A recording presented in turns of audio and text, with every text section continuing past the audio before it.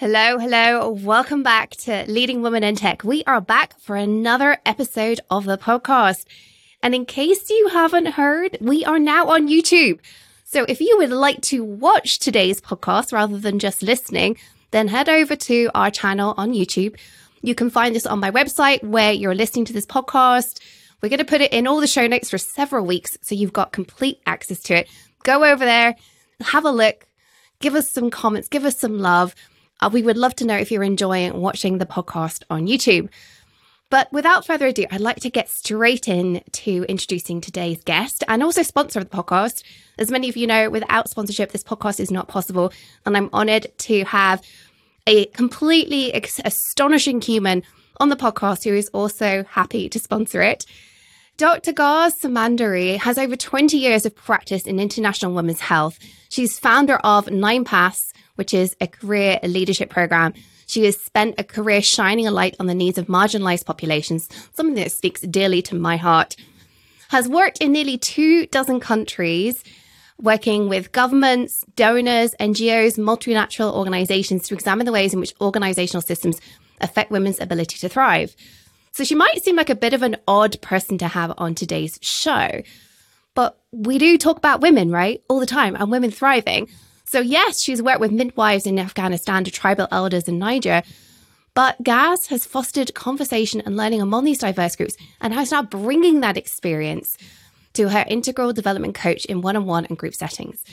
She talks about this adult development principles, leadership management skills, and organizational behavioral theory. Ghaz creates elegant coaching programs designed to amplify women's voices and in spaces such as big tech. What more could we want? When I first met this extraordinary woman that we're having on today's show, I was lit up by her. I felt like we could have chatted all day, all week. I feel like this is the kind of woman you want living around next door from you, so you can have a cup of tea whenever you're having a bad day, and you can have a glass of champagne when you want a good laugh. And so without further ado, I would love to get this amazing lady onto the show. You're listening to the Leading Women in Tech podcast, where we talk about real leadership and what this means for the world of tech, the techniques, tips, and strategies you can use to become a standout leader. I'm your host, Tony Collis, tech leadership coach, strategist, and coffee lover. And in each episode, I share my best insights designed to make your success not just simple, but inevitable. Whether you're on the way to the C-suite, an emerging leader, or a budding entrepreneur, this is the podcast you need to become a lit-up leader and turn your tech passion into a career you love.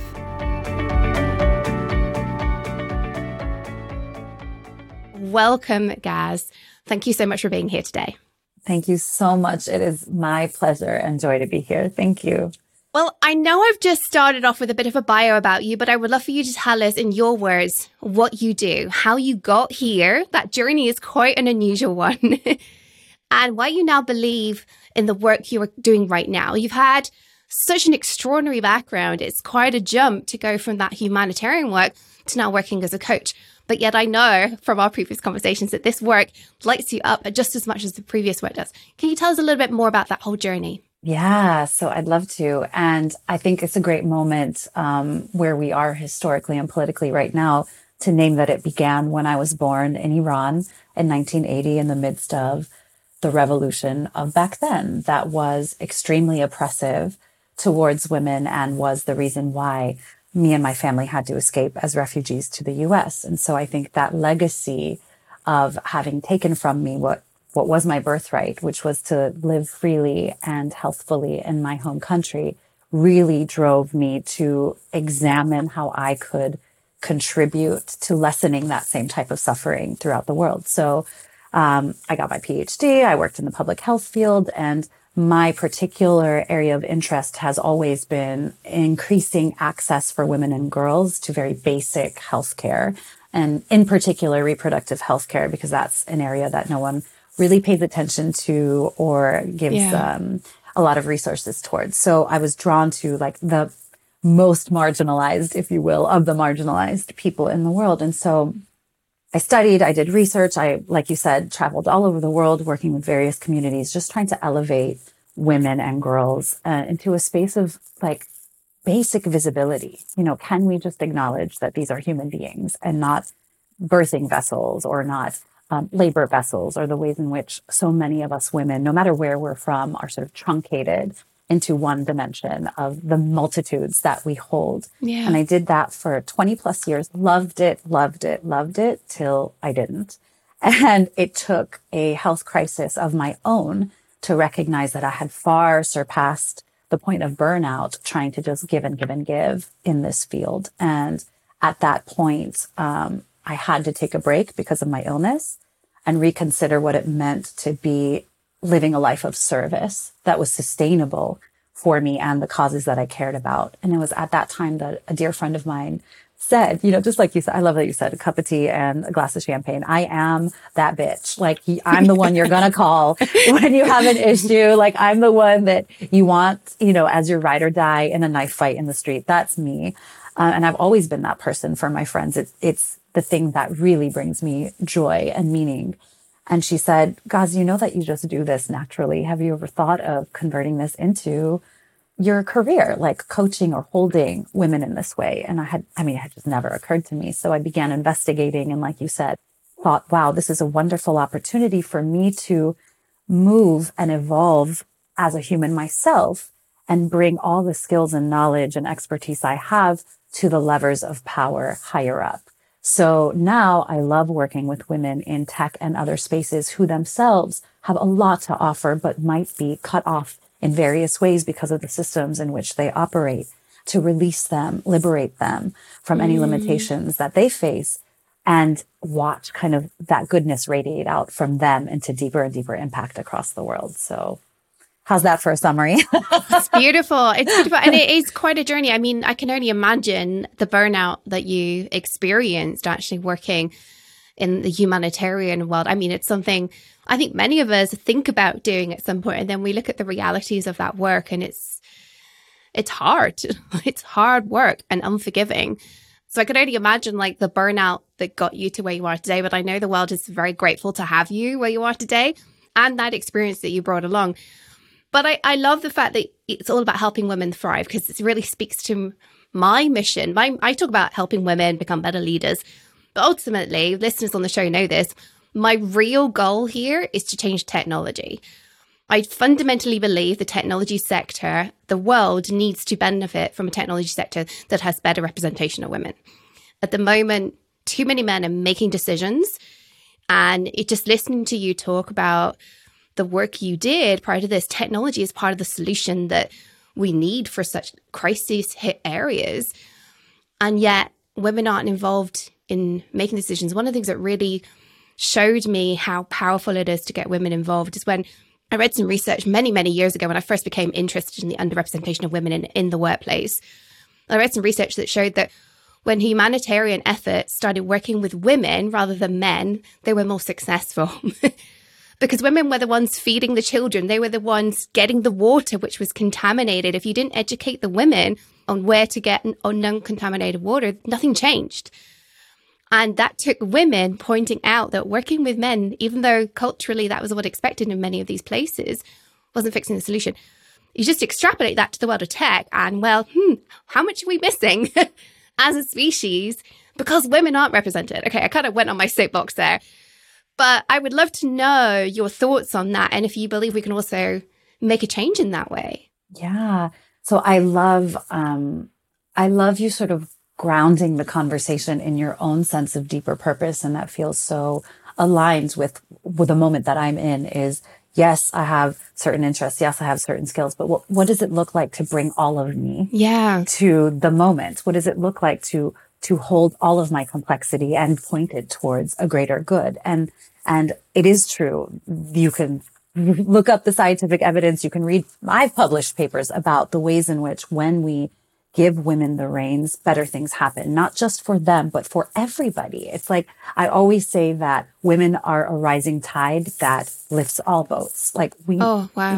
Yeah. And it's true.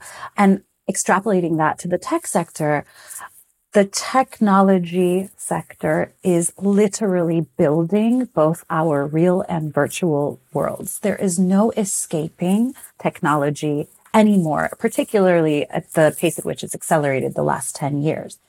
And it has a ripple effect all the way back down to the bottom, right? So these communities where I started are being impacted by the choices that tech is making now, large and small, from climate to apps, right? So what would it look like to take the learnings from the bottom, where I have learned, like the most resource poor areas, where if you can get consensus around enabling women and girls to have a greater voice in a sort of very remote, traditional, misogynistic, tribal area, then why can't you do it in these boardrooms or in these conference centers where we espouse equality as a value already? So having done that work with really brave and outstanding women who have access to nothing, my curiosity and my hope is that bringing that same sensibility to those of us who have massive privilege will help kind of tip those scales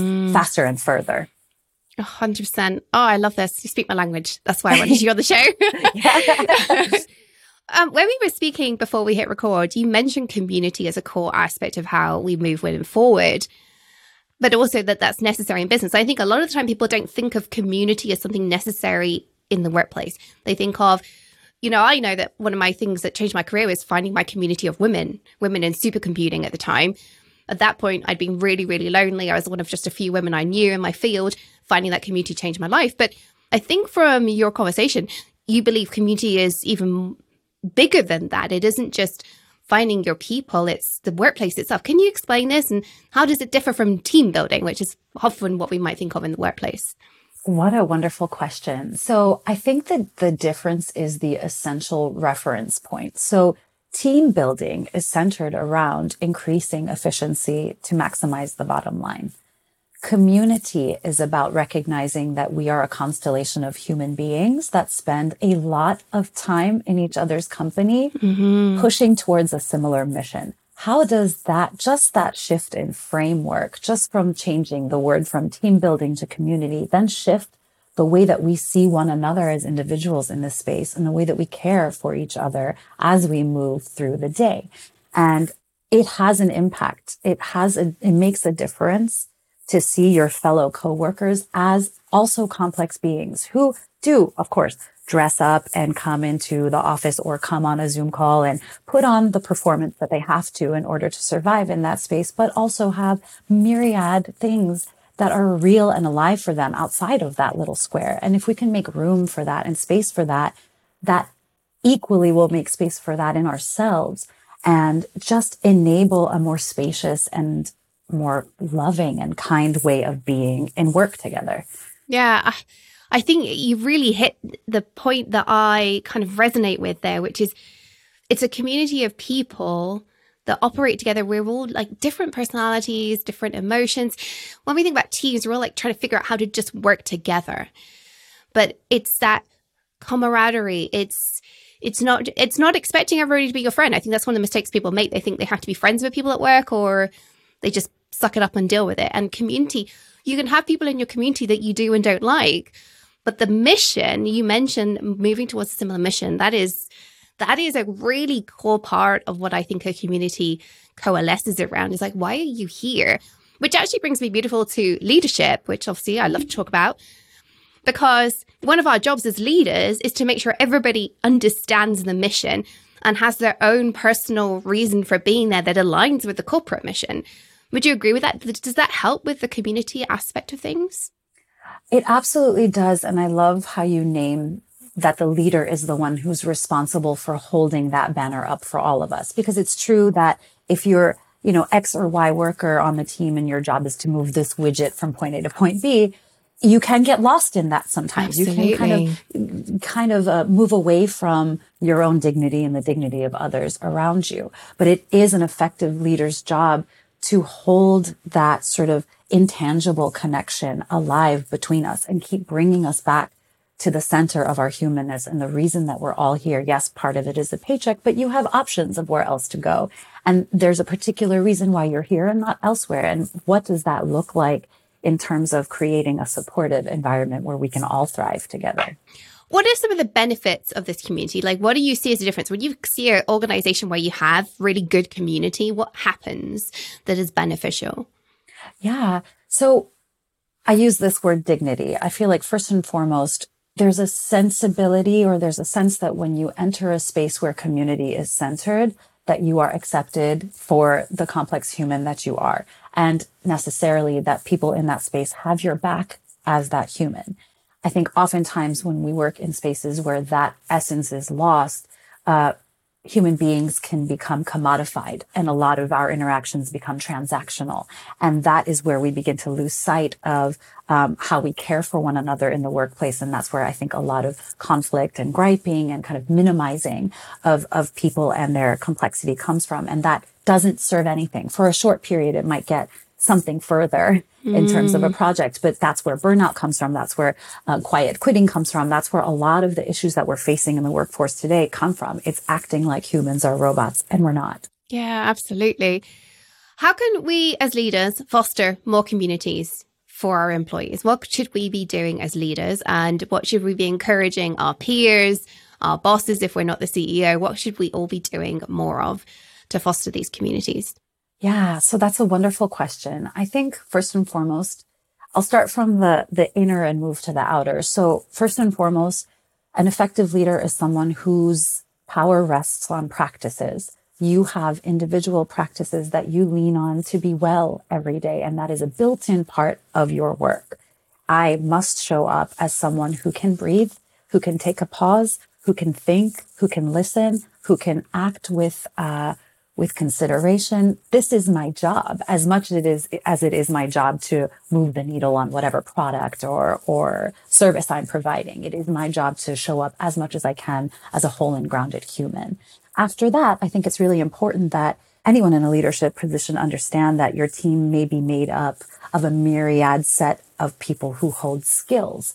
But ultimately, everything that happens, everything that's effective in a workplace that happens is relational. It happens in the relational space. So how do we begin to create linkages and opportunities to foster the relational space more and more and naturally allow people's talent, interest, and brilliance to rise to the top rather than the other way around, which is, like I said, to sort of truncate and commodify and extract from people as though they're minds or some kind of like data source, the little bits that you need, and discard the rest.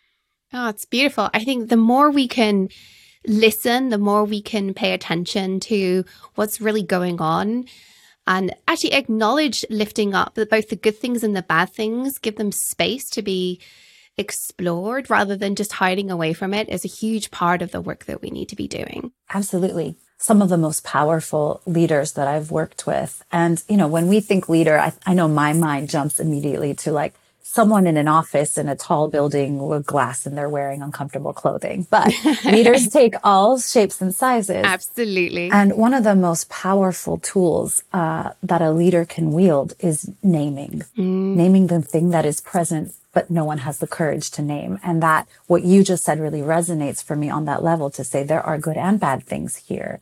And can we presence those things? Can we actually bring them to the fore and hold them together instead of trying each of us to swallow and suppress bits of it and just carry on, So I think naming is a really powerful tool.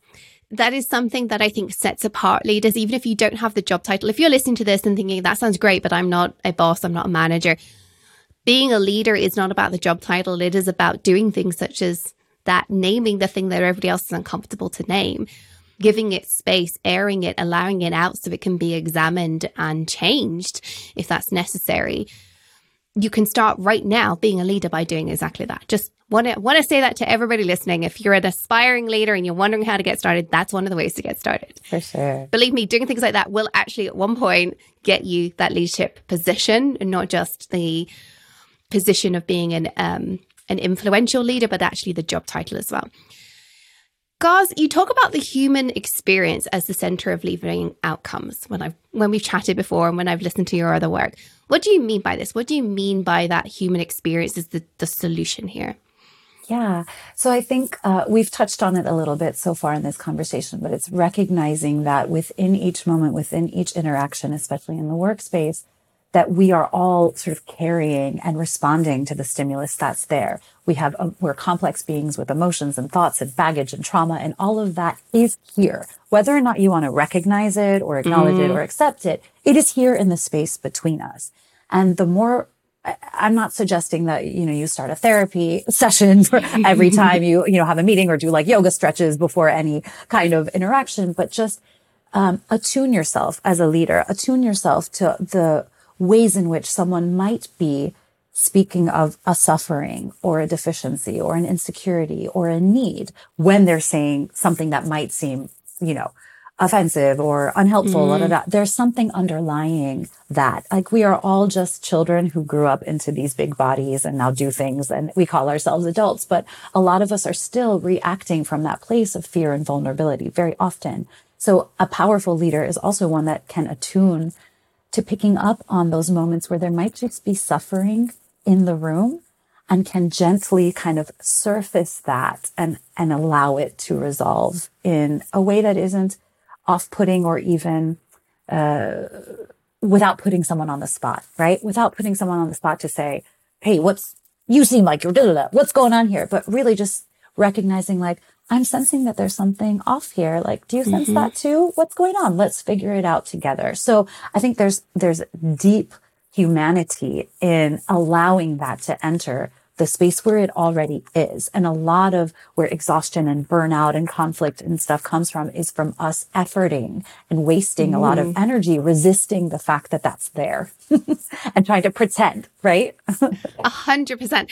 It's actually fascinating listening to you. I am immediately realizing that everything you're saying is kind of backing up why I believe that the best leaders also now become coaches. And of course, I'd say that I'm a coach, you're a coach.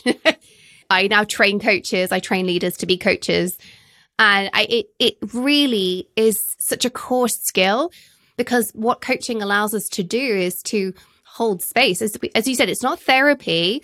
There is a place for therapy. And I have in my career had to say to people like, hey, I think you need to go and speak to somebody outside work about this. Maybe start with a therapist, because there's something so foundational going on. But it started with me having conversations with them. From a coaching perspective, I was their manager, but I was coaching them through a challenging situation that they weren't handling well. And discovering that is, I think, a core piece of our leadership responsibilities. Would you agree that being a great leader goes hand in hand with coaching? Absolutely. And I almost, now that you've named it that way, I almost can't even make the distinction anymore. Yeah. Because all a coach does, like you said, is recognize what's right there in front of them and create space for that to sort of emerge in its own time with its own, with whatever it needs in that moment. And that's what a leader does too. And I think part of, like I said, back to one of the foundational things you can do as a leader is to have practices that keep you grounded. As a coach, and I do too, that's how we live too. Like, we have to be able to be okay in order to show up okay for our clients. And it's the same for leaders. I also want to quickly just name that there's a lot of ways in which, when we talk about leaders and teams and individuals in the workplace, burden is often placed on one or another individual. But we are all living within a system as well. Every organization is its own system that has values and policies and structures that are upheld or things that are absent. So I don't want to also burden any one leader to say it's up to you entirely, but also let's look at the system, the context in which we are, and how resources, how policies are being allocated to support this type of leadership. It matters. It really does matter. I want to actually just spend a moment digging into a particular leadership skill that I don't think is talked about enough, but I think resonates really well with your whole mission of lifting people up, thriving, helping people thrive. Which is how to better amplify underheard voices at work. So this is something that we can listeners can listen to from the perspective of what can I be doing for myself, but also what can we be doing as leaders to amplify underheard voices, of which there are often many in the workplace. And often those people are going to end up as underperformers until they find a workplace that really allows them to thrive. And I would love it if listeners could make more of that in their current workplace with people. So, Ghaz, what would be a great way to help people amplify those underheard voices? Yeah. So I use this analogy often, and I think it's suitable here. Like, you can be a leader. I think let's just boil it down to one of two ways. You can either be the tip of the spearhead, right? So like, you're here and you're pushing through something, or you can be the bowl that holds. You can be the container. And when we think of this way, just even looking at my hands, how much room there is there. And all you do is invite people in to sit and let them simmer with whatever is necessary. I think a lot of the DEI world that has, especially that portion of it that has exploded since George Floyd's death, uses the same kind of like tactical and procedural way of amplifying voices. And often that puts the burden on marginalized people to do the extra work, to step up and Yeah. But in the workplace, effectively, what amplifying marginalized voices boils down to is invitation into a safe conversation, and then let them say what they have to say. And that sounds simple, but it's the hardest thing to do because it causes us to confront our own limitations and our own biases in doing that. But that for me feels like, in its most pure form, the way that you can open space for someone to, with dignity and safety, say what they need to say. The safety piece there, I think, is really, really key. I know for you, it goes hand in hand with dignity. And I think many people have probably not heard dignity in this context before today's episode. And what really resonates with me there is you added the word safety, because I truly believe that a large part of the work we've got to do is help people feel more safe at work. People talk about psychological safety, but I don't think most people actually understand what that means. We're told we have to worry about it and do something about it, but how do you actually foster that at work such that when you say, hey, I'm open to hearing what you have to say here, they genuinely feel like they can without concern? Any top tips on that one? Yeah, absolutely. So in addition to the work that I do directly with leaders within organizations, I also run a women's transformation collective called Coven. And I think we have a really great system for how to sort of, as much as we possibly can, equalize and neutralize spaces for safety. And one of the first things we do when anyone enters any of our community spaces is we acquaint them with the way that we treat each other here. So we have specific language and requests that we make of each other, that while we're together in this space, these are the things we do and don't do. This is how we speak to one another and how we don't. And then you think about a workplace, HR has reams and reams and reams of policies, right? Like SOPs and all of these things that tell you how to perform this way or that way. But it's extremely rare to know of any kind of policy or set of values that says how we are meant to treat each other as human beings. So I think actually naming and visibilizing those values within a team, be it large or small organization or what, to say, this is how we agree to be with each other. And that, first of all, sets the tone, especially for people who are often marginalized and at risk of being unsafe, to say, hey, we are making this an explicit thing. But also to start through as kind and compassionate a way as you can, policing that or regulating that, so that when you do see someone in a position of power or privilege abusing that, have a system for rectifying that immediately and making that known so that we can continue to gather as a community around this shared set of values for safety. Oh, that's beautiful. That is really, really beautiful. Oh, we could talk about this all day, but I do want to get to the quick fire round, partly because my favorite question that I ask every guest is the first question of the quick fire round. So you're ready? Quick fire round. Yeah, I'm ready. Let's do this. Okay. All right. What is the worst piece of advice you've ever been given? Lose weight. Oh my God. Yes. Oh. So I was early in my career, and I was, talking to a mentor, unfortunately, someone who was also femme-identifying, who came from a different generation. And I remember her telling me that I would be taken more seriously and go further if I was thinner and dressed better and did my hair and, adorned myself differently. And to hear that from someone that I admired at that age was deeply damaging and upholding of the same kind of sort of patriarchal principles that I think hold so many of us down. So that was a piece of rubbish right there. Yeah. I mean, that's one of the reasons I asked this question. It's actually my favorite question because I think we are told so many things in our lives, which you look back on, you're like, oh my God, that I took that seriously and I really shouldn't have done. And the more we can shine a light on that, the more we can avoid other people falling into that trap. So thank you for sharing that with us. Yeah, absolutely. What is the best piece of advice you've ever been given? Okay, this is going to sound pretty rote, but it is the hardest thing, which is be yourself. Let yourself shine. And that is something, especially as women, we have so many noises, stories, narratives coming at us from every direction, from the minute we wake to the minute we sleep, telling us what we can and can't do, who we can and can't be.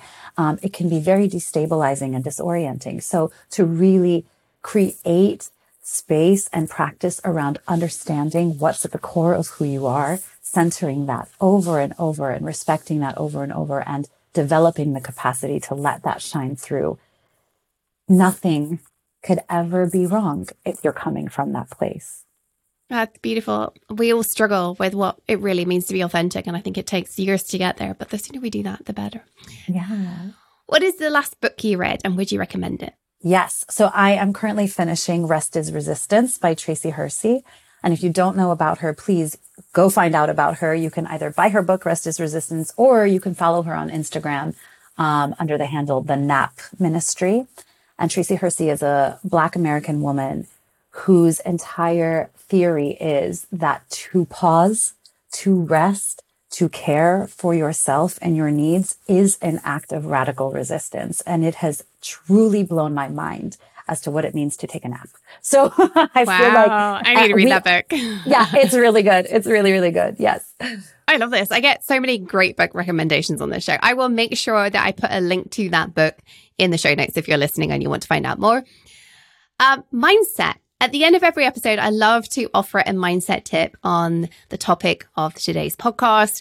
So I'd love for you to share, Ghaz, like what is your favorite mindset tip for women in a male-dominated environment? That's a really beautiful question. I think the biggest mindset tip for me is to trust and have faith in yourself and your voice. It knows, and it is talking to you all the time. Quiet the noise, the outside, listen in, and let that be what guides. That is beautiful. That is really, truly beautiful. Thank you. This has been an amazing conversation. So I would love for you to wrap this up with telling us how people can connect with you, find out more about what you do, work with you in some way. Can you just share how we can find you? Yeah, absolutely. So I currently live sort of in two different places out in the ether. The first place is Nine Paths Development that you mentioned, and that's my corporate facing leadership and team facilitation work that I do. But my passion project and more of where I'm putting my energy is in Coven Collective, COVN Collective, and it's a transformative community for women of all kinds to step in and be held and see what it means to really be witnessed for everything that you are and be enabled to let all that you have come through. So please come on by anytime. Love to meet you. Thank you so much. And all of those links are in the show notes if you want to go check them out. I really highly recommend having just a coffee chat with this lady. She will light you up. She will give you that fizz and sparkle to set yourself up for success. Ghaz, any final thoughts you would like to leave the listeners with today? I just want to thank you, Toni, for everything that you do and the inspiration and the model that you are in this world. Someone who saw a problem where she was and said, we can do this differently, and had the courage to step out of the box and find other channels for making yourself and your voice heard. So I just want to encourage all of your listeners to think about ways that they can bring that light in themselves to the world more and more. And if you need help doing it, I am here. So give me a call. Beautiful. Thank you. Thank you so much. Thank you so much for your kind words. Thank you for being on the show. Thank you for your words of wisdom and sponsoring today's episode, which means we're able to share these leadership words of wisdom on the Leading Women in Tech podcast. Until next time, remember, listeners, stay on your tech leadership game, follow your dreams, because the world really does need that uniqueness that you bring as a leading woman in tech.